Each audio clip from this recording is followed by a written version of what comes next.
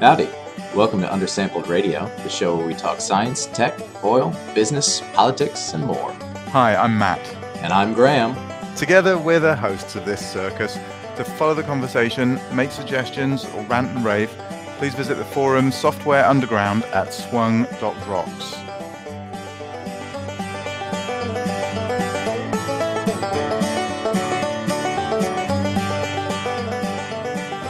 All right, I've pulled the trigger. We're live. Right. Hi, everyone. Welcome to Undersampled Radio, episode 23. We've almost reached a quarter century or whatever.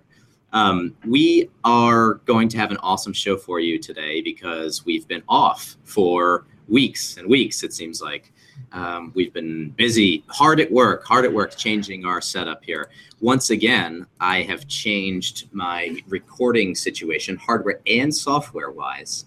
So 95% chance my computer will blow up during this. And if that happens, Matt, just send the rescue teams in, okay? There's some awesome news we have here in the show notes today. There's a machine learning conference.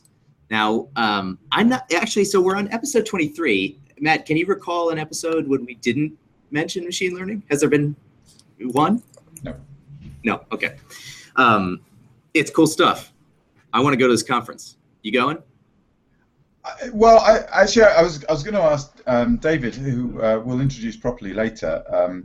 David Holmes from EMC is waiting quietly in the wings, and I thought maybe he might have even been to this conference last year because apparently this is the second one. I didn't go to the conference last year, and I just found out about it 2 minutes ago when I opened up the show notes.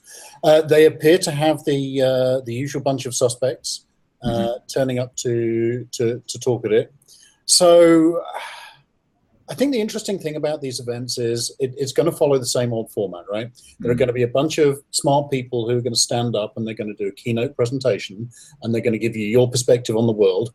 They're probably going to explain how companies like Airbnb, Uber, and Netflix are completely digitalization and transforming the world. And they're going to try and draw some tenuous analogy between what we do in the energy industry and what a company that manages a lot of cars and the sat-nav system does.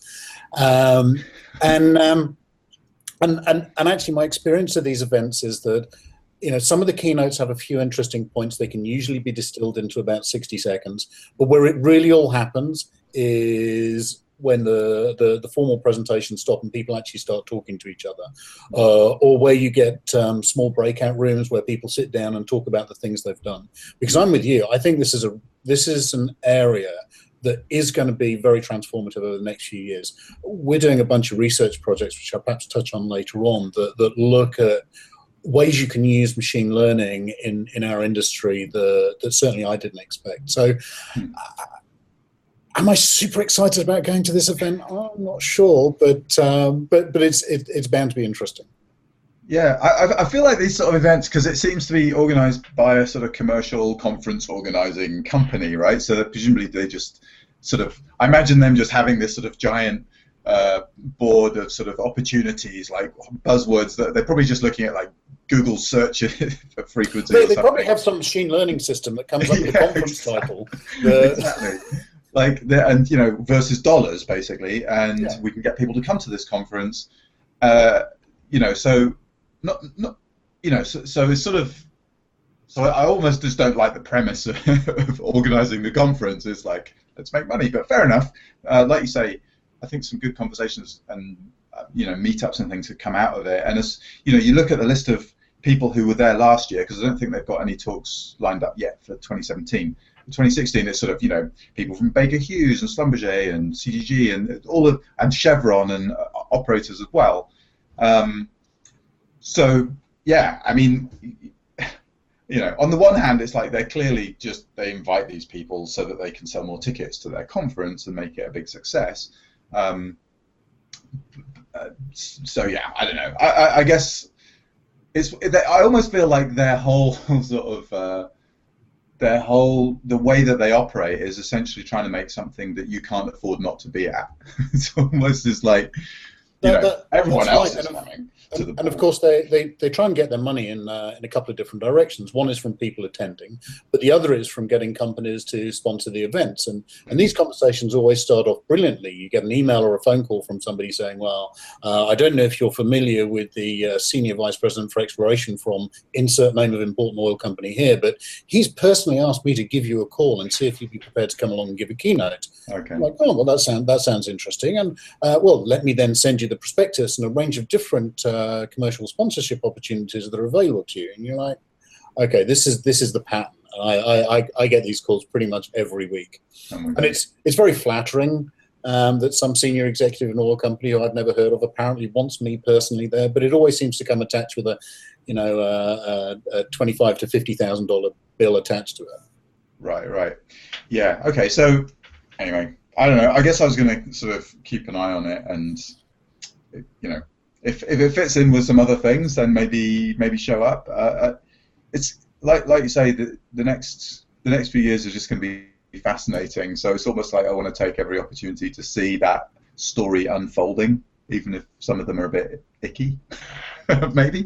But anyway, that's that. The link to the conference is in the show notes if anyone's interested in finding out more about it. So we've done the undersampled radio thing. We're 5 minutes deep, and we've already talked about machine learning and Bashed Conference. So you guys can just switch it off now if you want. We can start a summary. How about another conference of sorts? Not really. That's going on today. If you're in the New Orleans area, if you're watching this, go over to the Southeastern Geophysical Society meeting in downtown NOLA. I'm not sure what the talk is going to be about because it was a little vague in the details, but you get to eat a nice lunch and talk to people that are interested in subsalt imaging. So that happens at 11:30 at Holiday Inn or something like that. I don't know. It's on the website. The link's in the show notes. Hey, look at this.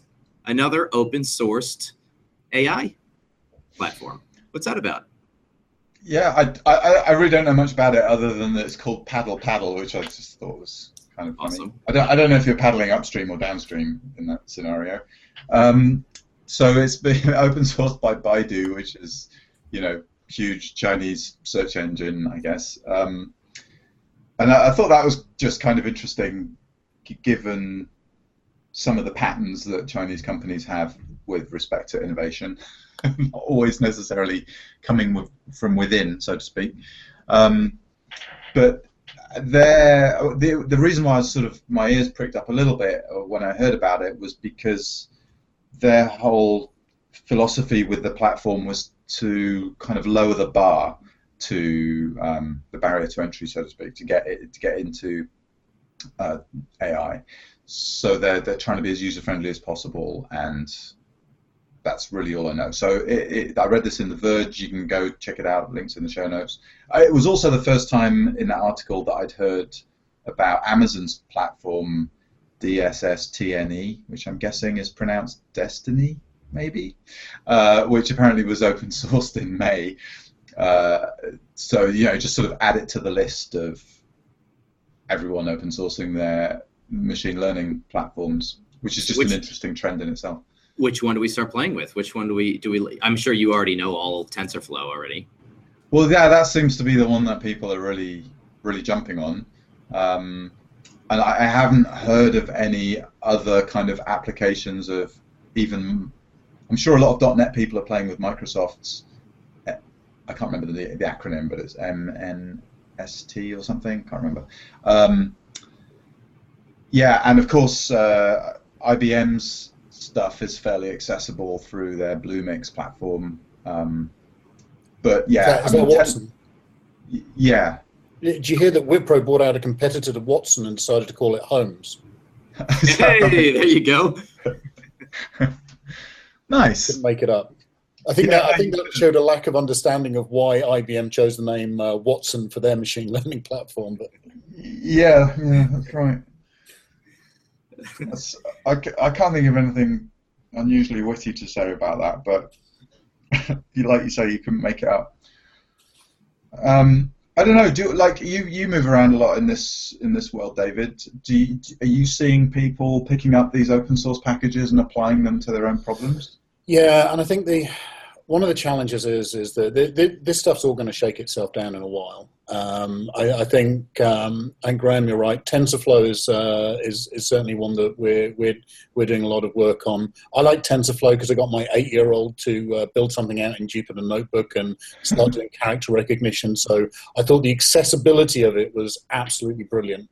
But there are lots and lots of these different things, and there's a huge amount of overlap, and somehow we're going to have to figure out a way of distilling these things down into a much smaller set of tools, or they're going to have to differentiate themselves.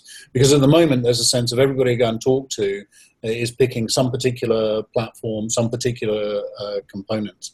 And maybe one day we can chat about. You see parallels with this in the whole platform as a service universe, where the world is starting to break down into people who are going for these platforms where you don't have a lot of choice around what all the different components are. It's all built and assembled for you, versus people who are building their own unique platforms with their own unique sets of components.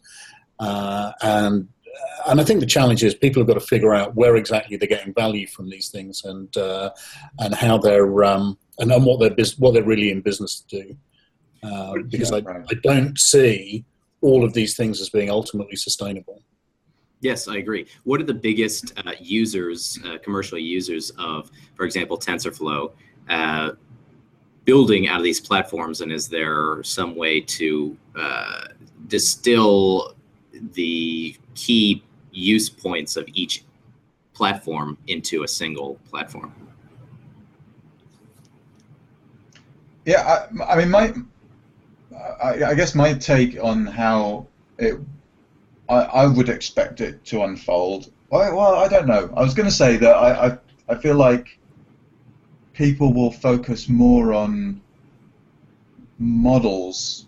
So essentially, AIs that already do things, I think, is where the sort of lowest hanging commercial opportunities probably are, rather than in sort of providing access to training and building new models of your own. Does that make sense? So the sort of packaged AI that does a specific thing and has been trained on X data, and then I feel like the natural place to go from that is, how do I continue to train or tweak that model for my own sort of use case? And my reading between the lines, and this might be I might have fallen for the marketing hype here, but I sort of wonder a little bit if that's where Apple and Google are going with these kind of almost ridiculously high-end phones that they're now producing, because they need more compute in the hand of the user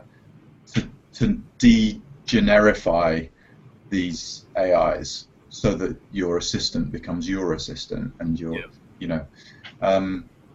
your face recognition things can recognize your face, that kind of thing.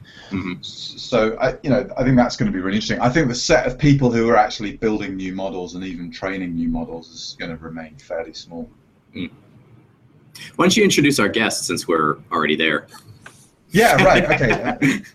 Excellent. So David Holmes, who is I think the last I read your title was CTO of Energy. Yep. At EMC, now Dell EMC, I think is the official name of the merged. Yeah, that's right. The newly merged entity. So the $60 billion largest tech merger in history, I think. Apparently so. Went down like a month ago, something like that. That's right. And you're based in the UK, I believe, in the southeast of England. Yeah, my family live in the UK, and occasionally I get to visit them. I have a global role. So this morning I'm in Houston. This afternoon I'll be in Austin, and on Saturday I'll be in Dallas. So. Okay. Yeah. Wow. Okay, you'll be for SEG, I guess, next week.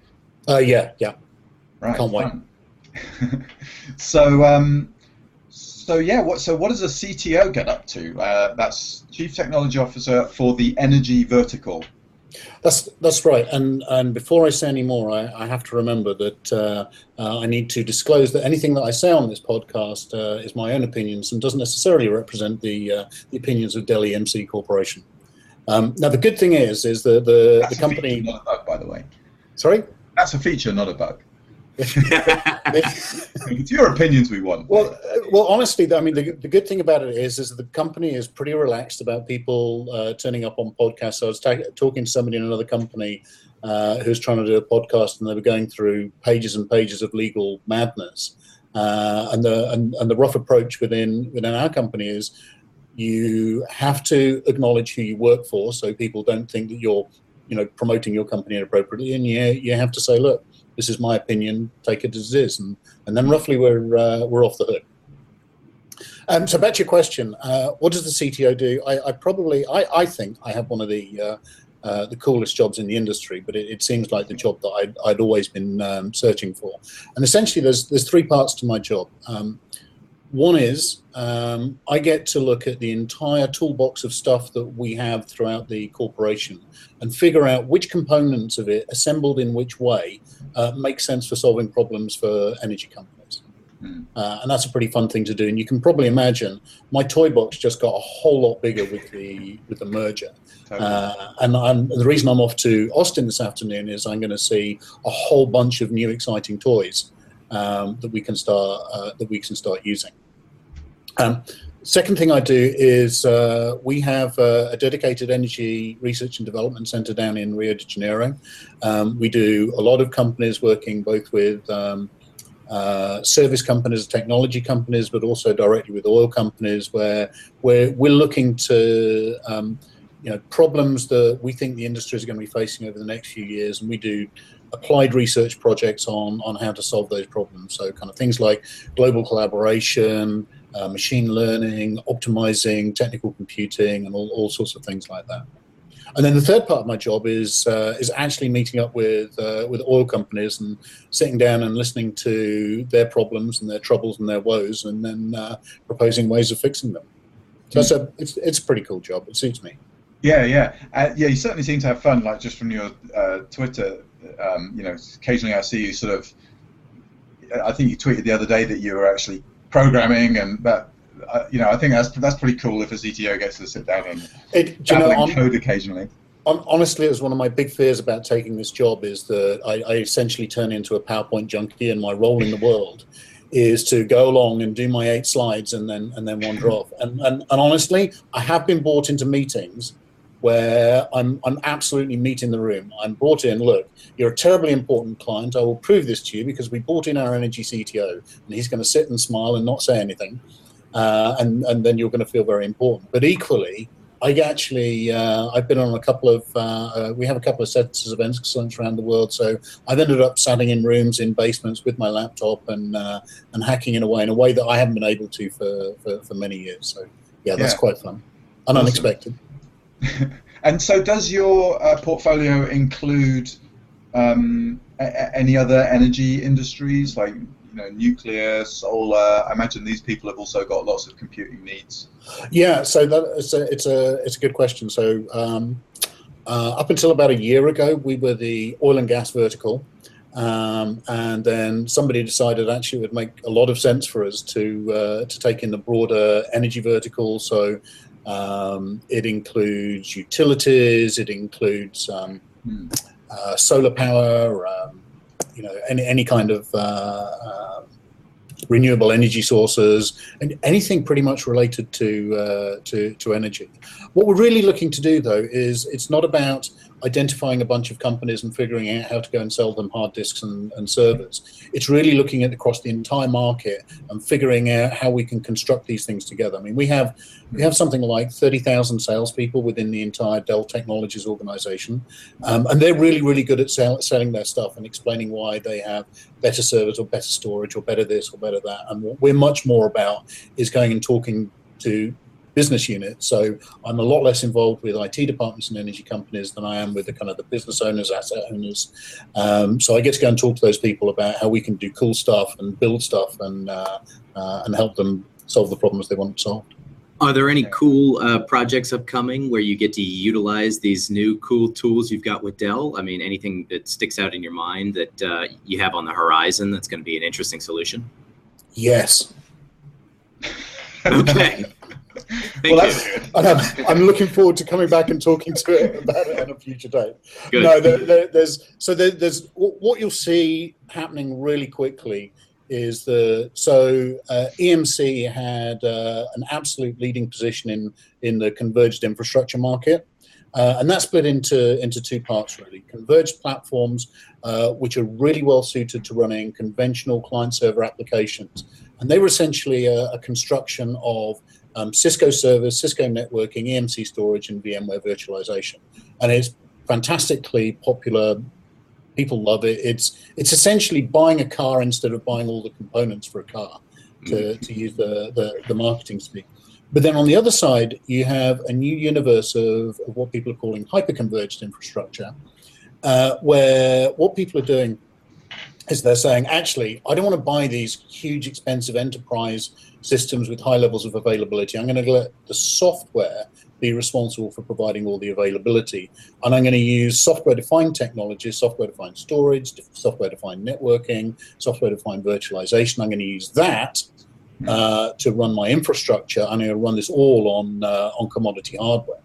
And if you have the right application tool sets, then this can work fantastically well. And it's definitely a direction that the market's moving in. And what I see that's really interesting about that is traditionally we've used companies like Quanta and Foxconn for sort of building those commodity servers for us. But moving forwards, obviously, we're going to use the famous expression, leverage the Dell supply chain. And we'll be building this stuff on our platforms. I'm sorry, using Dell technology servers. And what's really interesting about it is that what I see is over the next couple of years, I think we're going to see a massive centralization of computation. And we're also going to see a move towards what I call composable systems. And what I mean by that is if you think about typical oil companies, they might have seismic processing clusters, they might have reservoir simulation clusters, and they might have interpretation systems. When you distill these things all down, they're basically CPUs, memory, and storage. And it's just different configurations of the same stuff. And generally speaking, in most companies, it's used fantastically and efficiently. We did a survey with a big company in Houston, and their kind of $20,000, $25,000 workstations are running about 7% utilization. And when they added up all of the Xeon processors and the memory and everything else, they went, hang on, this is a supercomputer that's just sitting idle. So what I see is over the next couple of years, we'll see a massive centralization of everything. And we'll see companies start dynamically allocating resources to different workloads. Curiously, I suspect using machine learning technology to automate the execution and allocation of resources. And the thing that I'd keep my eye on as a kind of technology to watch is if you think about the situation today where people have Xeon processors, Xeon Phi coprocessors, NVIDIA GPUs for doing computation and visualization. You have a big move back towards FPGAs, real back to the future stuff. Like 20 years ago, we used them a lot. They're really coming back in. I don't know if you saw Intel launched a new CPU on their 14 nanometer process, which integrates both FPGAs and also ARM processing technologies together. And I think this stuff's going to get really, really interesting over the next couple of years. So that's something I'd keep my eye on. Yeah, it's a fascinating sort of redefinition almost of what software and hardware can do. Like this defining what you normally would think of as hardware resources through software, and on the other side, getting hardware through FPGAs, which I can't remember what that even stands for, but it's sort of a field programmable gateway. It's a way of basically taking your software and implementing it in hardware, but in a way that doesn't involve you building an $8 billion fab plant. Right. Yeah. It's sort of flexible silicon is how I sort of think about it, and people starting to sort of implement neural networks in hardware essentially, and sort of almost like building a brain, but it's reprogrammable, so it becomes this sort of software-defined hardware. It's potentially just fascinating. And it is. It's slightly mad because all of a sudden you're saying, well, hang on a minute. The thing I used to do in hardware, I'm now doing in software, and the thing I used to do in software, I can now do in hardware. And for me, one of the measures of the fact that this stuff's going to kick off is that if you look at Amazon and Microsoft with Azure and Google with GCP, they're all starting to offer up machines that have got these capabilities built into them. Why hasn't it kicked off already? I mean, FPGAs have been around for a long time. I think they're really hard. Traditionally, they've been really, really hard to program. Is the simple answer to that, and it's just there are a whole bunch of toolkits. It's becoming easier to do, and the value of them is becoming much more clear as well. So they in a way they never went away, but I think it's going to become a mainstream technology, and people are going to realize that the price performance is something else. Yeah, it's so funny too. I remember Landmark in like 2003, I think, we're all starting to use these Sun Blades, I think they were called, and they were like these sort of central compute, and you just had a very thin client, and they had these quite neat little smart cards you put in the side of the display, and it would just bring up your session, and you could move to another sort of endpoint and use it there. And I thought that was really awesome. It just went nowhere. I don't know, just disappeared maybe along with sort of Sun, I can't remember. And so it's funny to hear that potentially coming back. I remember we tried to get a project off the ground at Conoco using BOINC to exploit all those idle workstations in a sort of grid computing way, like overnight and that kind of thing. And that went absolutely nowhere. But it's such an awesome idea, right? I also felt like in Canada, it might take care of some of the sort of heating bill and that kind of thing too. Just having all these workstations burning away at basically 99% 24 hours a day. Yeah, that's right. And but again, I mean, you kind of raise a good point, because my very first job in the oil and gas industry was figuring out how to run Paradigm Geolog on Citrix Metaframe, which is a really grim and clunky task. But we got it up and running, and it was all part of the company I was working for at the time was trying to build themselves as an ASP business, which one of those long forgotten acronyms. But the idea is that you didn't need a workstation. You could go anywhere you like, connect through a web browser, run this application, and you'd get a good experience. And the truth is that was well ahead of its time, because you couldn't solve 3D, and bandwidth was a problem, visualization was a problem. But in the last 18 months, the industry has completely transformed. The work that NVIDIA has done on solving some of the problems of gaming issues and delivering those have really all of that technology is filtered straight into our vertical, and I'm seeing this is going to be a huge area of adoption over the next couple of years. People are going to... Sorry, go on. When can I stop buying workstations already? Sorry, say again? When can I stop buying workstations already? Right now. Okay. Right now. You can absolutely stop buying workstations right now. This is what I tell pretty much everyone I meet. Is there are a few edge cases where if you want to be on a plane without an internet connection and you have to be running Trell, or pick your geoscience application of choice, but whatever it is, there's some magic that the VDI or thin client computing can't solve. But curiously, the neat solution to this now, which I saw demonstrated recently, is you can essentially grab your virtual machine image from the network, drag it down to your laptop, and walk away with your own personal data center on your laptop. Now, for those edge cases, you're still going to need a workstation class laptop. If you're going to work with big data sets and everything else. But the days of big, tall tower workstations under desks, I think we'll see those disappear over the next few years. Interesting. Excellent. Are you seeing any? One of the other sort of relatively recent, I think it was maybe a year ago now though, open source releases was Facebook open sourcing its hardware, the sort of GPU blades or whatever you call them, in the Open Compute project, I think it was called. Yeah. Are you seeing any interesting hardware open source stuff happening? No, is the short answer to that. I think I think the Open Compute project, I followed it as quite interesting.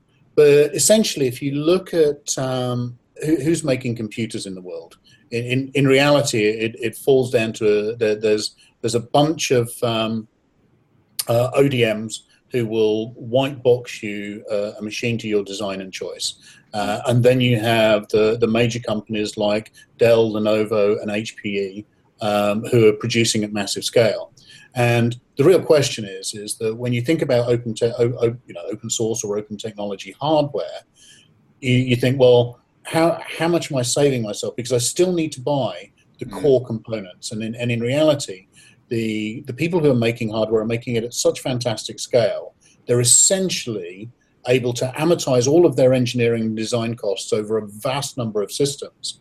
So the marginal cost saving of buying proprietary versus open systems is not enormous. So it doesn't become compelling, because what a lot of people who are investing in kind of on-premise hardware solutions, they want something really easy. They know it's going to come with a bunch of industry standard components, but what they want on top of that is management, orchestration, service, reliability, and those things, and then probably all wrapped up in some fantastic leasing deal as well. So they become the things by which people differentiate their offerings, but the marginal cost isn't enormous of going down the vendor versus proprietary route.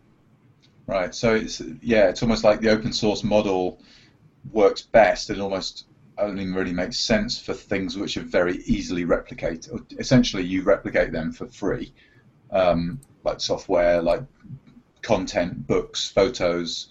And it's less compelling for something that actually has this sort of physical manifestation that you've got to pay for.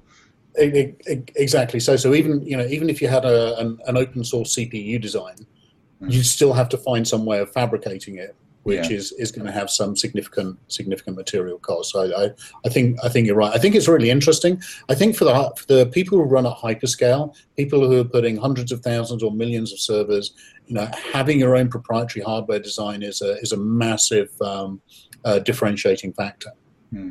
Yeah, that was the thrust of, I think, the Open Compute project, was sort of, here's how we manage having a bazillion computers running and not too many people needed to kind of take care of them and swap things in and out. And curiously, even when you look at those use cases, you see companies like eBay, where they're building these huge, massive scale processing systems. They'll still turn to the larger vendors. So Dell built a data center model for eBay, and what you realize is that the reason that people are looking at custom hardware is because they want to do things like take all the fans out. They want to have integrated design of their HVAC systems and the cooling on the servers. So that's where they want the sort of the proprietary design. It's not that they're bothered as to whether or not there's a badge on the front. They just want to make sure they're getting the optimal compute costs of the infrastructure layer. Yeah. Where do we put our money? I want to buy some stock. Who do I buy? Well, sadly, not Dell, because Dell's now a private company. Yeah. But you pay your money, you make your choice. I don't play the game of being a stock analyst. I was interested to note that Nutanix successfully executed their IPO the other day, and they did very well out of it. So congratulations to them. Nutanix. Up until about a month ago, they were one of our competitors in the hyperconverged space, and now it turns out that we're one of the largest sellers of Nutanix systems. So we're now a partner with them through the merger with Dell. So. I see. And you guys seem to partner somewhat with Landmark too on some things. I keep seeing. I saw your name pop up the other day in association with, it was on a white paper, Halliburton, Earth, some sort of packaged system for subsurface. Shall I help you out, or shall I let you keep grasping at the? Okay, so one of the things that we do is we work with all of the major ISVs, because one of the things that we've seen over the years is that getting infrastructure for petrotechnical applications right is really, really hard. And we wanted to figure out a way of making it much easier for companies to deploy and manage technology. Because if you look at what a lot of the large vendors are doing, they're actually innovating pretty fast at the moment. They're on a 6-month release cycle. They're introducing new science, new interesting algorithms, workflows, new capabilities. And yet, when you go and talk to energy companies, for them, the kind of like the upgrade process is something that they dread. And so you see a lot of companies who will upgrade every 2 or 3 years. They don't have the agility to manage the upgrade cycle. And that's because, frankly, we've made it pretty hard because, when you look at doing updates, you're looking at potentially, Oracle updates, all kinds of infrastructure components you have to update. That's before you get onto the hardware and software requirements and everything else. So upgrading petrotechnical applications becomes hard. That's frustrating for the vendors because they're working really hard to give their customers cool stuff. And it's frustrating for geoscientists because they want the cool stuff and the IT department are telling them they can't have it for a couple of years. And potentially there's a good competitive advantage from being able to adopt the newest technology as quickly as possible. So the work that we do with the vendors is around building standardized systems with automated update and deployment technology to make it as easy and fast as possible, to make sure people have engineered systems where there's a predictable level of performance and where you lose some of the conventional challenges around troubleshooting issues with applications. We make it really easy for people to update and consume their application stack. So Landmark Earth is an example of a product we jointly engineered with Landmark. It builds on top of our converged platforms. It uses standard installations for all the Landmark components. What it means is when they have a new release, there's an automated update process, so people can really easily deploy a dev test environment for the new applications, test them out. They can roll over. If it all works fine, that's fast. That's fine. They can easily roll back. So it just massively reduces the cost and complexity of managing the petrotechnical environment. And you'll see other vendors are moving in the same sort of direction. Schlumberger have their Blue Cube initiative, which has similar ambitions. Right. Yeah, it's like click here to upgrade to Android 7.0 on my phone there.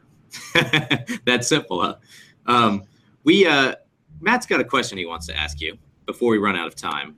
I see it here. Last question on the list. I can see it in his eyes here. He's itching. He's itching to ask you this. You picked up on my subtle segue. I did. So I think maybe a couple of months ago.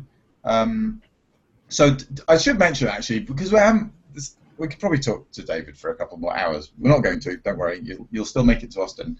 Because I should mention that. I mean, we were both at Landmark. We may even have been there at the same time, I think, although I don't think we met at the time. But David has stepped up and sponsored, I think, maybe 3 hackathons now that we've done, at least 2 anyway. Yeah. And more than sponsored them, like being a huge kind of champion and supporter and just source of advice and come along to them even.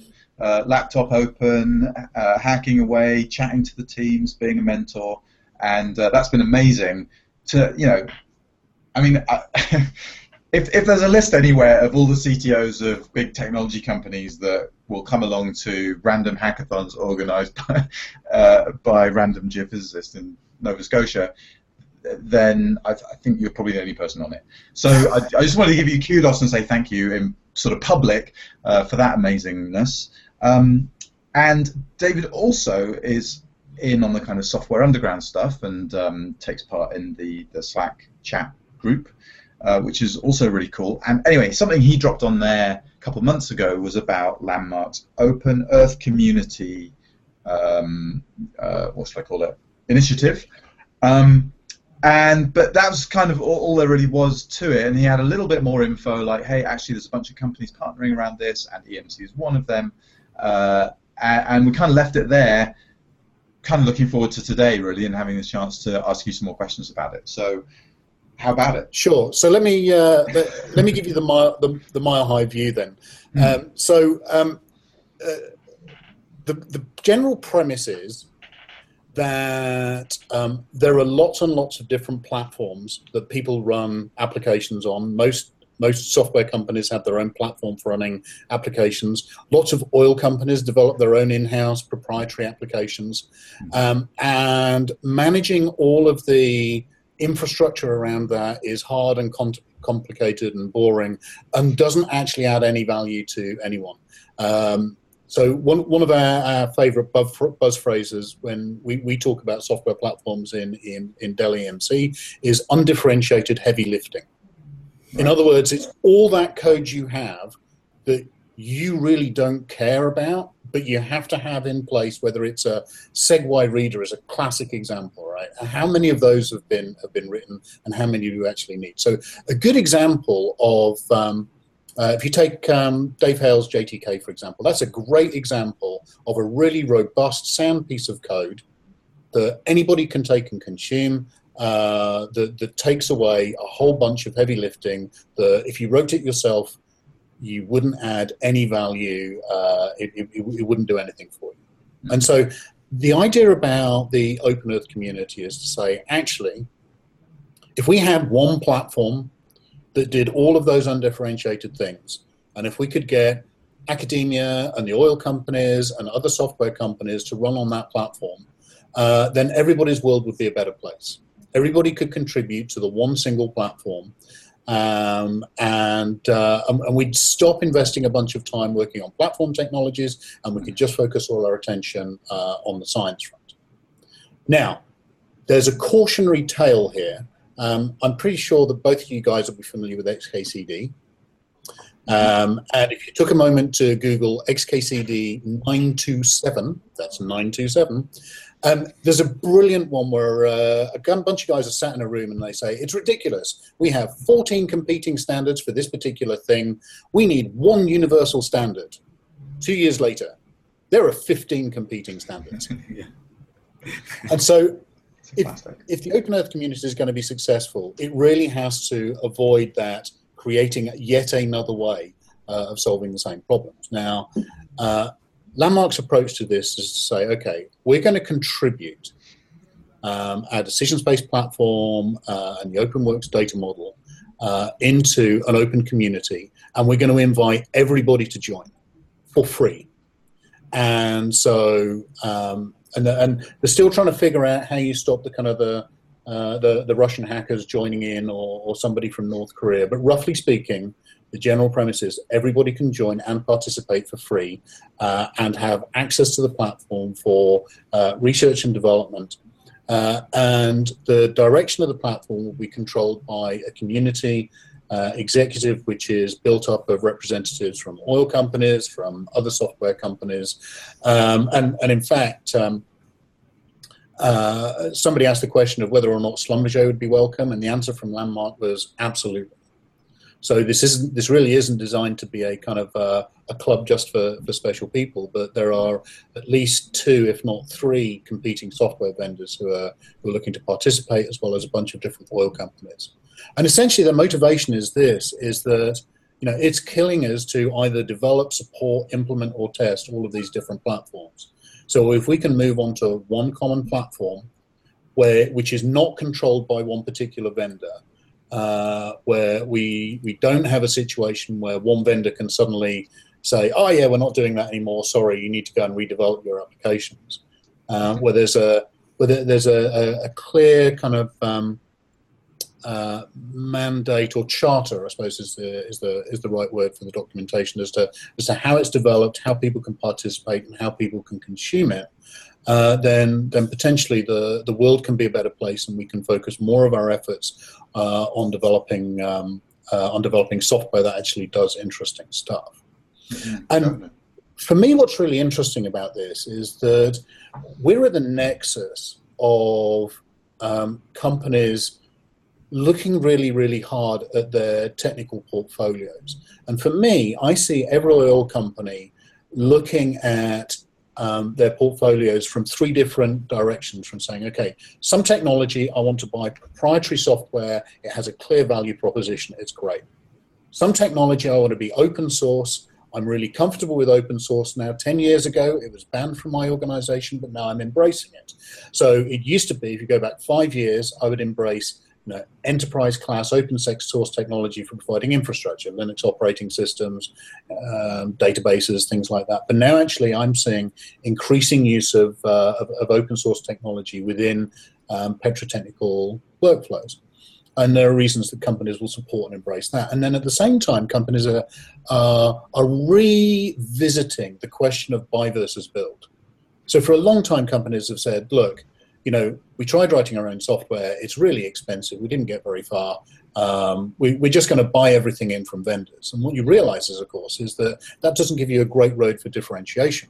Mm-hmm. And what I see now is that companies are coming back. They're revisiting the assumption the buy versus build is the right idea. And they're saying, well, actually, we have particular areas of intellectual property which we want to instantiate in our own code that we want to own that's going to differentiate us as an oil company. So when we're bidding for a license, we're going to have some better technology to apply to exploring and reducing hydrocarbons. And so what I see is we're going to see increasing amounts of development happening inside oil companies. But they're going to be really focused on making sure that anybody who's writing lines of code in an oil company is writing value-added, differentiated IP, and they're not writing Segway readers or seismic visualization tools or anything like that.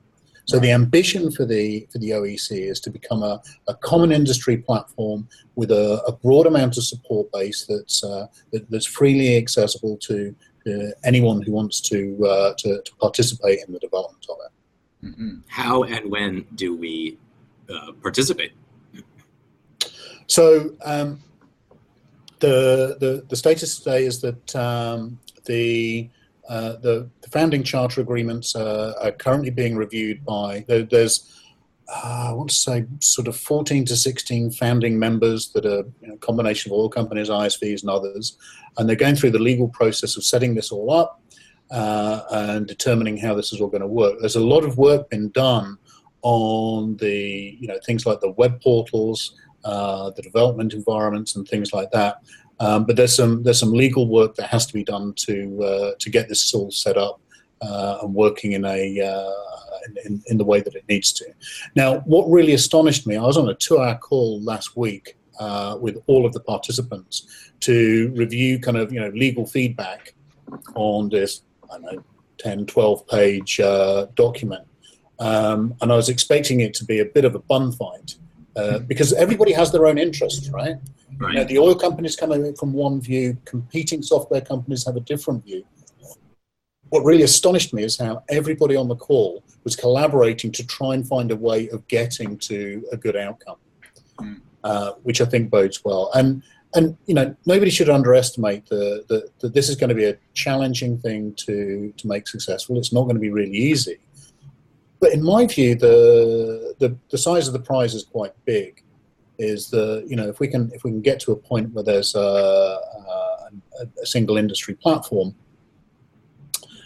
that's freely available. And I'm not naive, right? I mean, there are lots of companies for whom this is probably going to be unattractive. There are some people who are going to see it as a sort of an IP land grab, and people for whom they'll go, do you know what, it's interesting, but it's not for me, or I'm concerned about using a platform that has one vendor's has had a strong control of the direction of, but even if in a year's time we've gone from 14 to 13 different platforms, that to me would seem like a bit of a result. And going back to the XKCD thing to wrap up, the one thing I'd say is that at least we're looking at the existing kind of 14 and saying, well, let's try and take one of them, put it into an open community project, and make it more broadly available than saying, no, we need to develop a whole new different one. Yeah, right. Yeah, I agree that feels like a much more likely to succeed than, because you can look at things like OpenSpirit, which kind of had that let's get all these things talking to each other by building another thing, and I mean that's not really worked out. Yeah, and there's and OpenSpirit had a couple of different challenges. One is it was set up to be a commercial entity, and of course, as soon as you introduce kind of, you know, the idea of, you know, money and profits, then you have a whole bunch of different people who have an interest in it. Yeah, of course. And of course, you know, OpenSpirit set out to solve a really hard problem of how to get everything to talk to everything. And it, you know, it was built out at a time on a set of technologies and platforms that, you know, there are use cases for OpenSpirit that have been well proven and used, and lots of companies use it to solve specific problems. But it didn't work out to be the global panacea to all data exchange challenges that were ever conceived. And so you alluded to some of the potential restrictions, like access for R&D, which I assume means something like non-commercial use. And so are we talking about access to SDKs, like software development kits here, or are we talking about open source code? What do you know what Landmark is really bringing into the picture? So the crux question, the really tricky one, is is Landmark putting all of this code on GitHub and making it freely and openly available? There you go. And the answer to that, I'll phrase the question in the way where you might have done that makes it difficult. So the answer to that question is not now. So whilst and you know, I'm speaking on behalf of Landmark. So whilst what I'm offering is my opinions, you know, Landmark have every right to go, no, he completely misunderstood. This is my understanding of their position. I get that. But essentially, my understanding is that whilst in principle, Landmark are not averse at some point in the future to going down the open source route, they're concerned that it's not the right thing to do right now, and they want to they want the community to maintain some control as to how the platform's developed. They want to avoid things like, you know, code forks and, you know, somebody running off Monty Python style saying, no, this is the true Open Earth community. No, I have the holy gourd of the Open Earth community. And so that's a concern, and they want to certainly initially maintain a bit of discipline around how the platform was developed and maintain it within one community. Now, in terms of access to the platform, it will be you'll have access to a development environment, which, as I understand it, will give you full access to the source code of the community platform, and there'll be a clear process for how development projects are proposed, how they're reviewed by the executive committee, and how they're then executed, and how there's agreement around specifications, around testing, and all these things. So there's actually a huge amount of work that's gone into thinking about how realistically this might operate. And it really does take into account if I was a software vendor, how would I participate? If I was an oil company, how would I participate? If I was an academic and I've got this fantastic new algorithm, how would I go about implementing that and using that? Yeah. So there's more detail to come out, but the basic premise is exactly that. And in terms of the availability of how you'll use it in commercial kind of productive use, it's still likely that there'll be some charges for using the platform. So think of it a bit like kind of Red Hat. Yeah, it'll work on a model a bit like that. Or something like Pivotal Cloud Foundry, where, you know, open technology, but here's the commercial release with support and warranties and maintenance and all those good things as well. Yeah, and I think my view is I think this might evolve over time.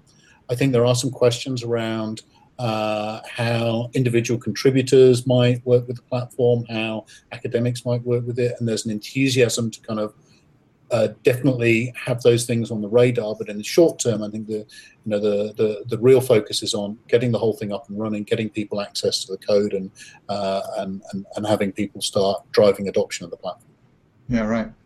Well, it's a fascinating move. And I know most of the people on Software Underground and many subsurface scientists, especially ones who code, will be watching it with interest to see how it unfolds. So thanks for giving us such a informed and succinct and eloquent summary of what's going on there. Because yeah, I think it's for me, the industry needs to have some epiphanies, right? And it sounds like this is the beginning of one of the epiphanies that I think it needs to have if it wants to get innovation and invention up to the kind of levels that we're going to need to see to I think you're right. And you were at the EAG open source workshop, and so you saw that situation where we had presentation after presentation of people who'd roughly written the same kind of thing,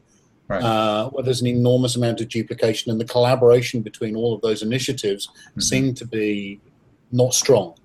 Yeah. And I think anything that we can do to make sure that the really super smart scientists we've got sitting in academia hacking away, we want them to do things that are unique, different, and are contributing to the greater good, rather than just, oh boy, we're going to write another one of these. Yeah, right. Totally. Hope for the future. David Holmes, thanks for coming on the show today. We really enjoyed your insights and just having a little chat with you.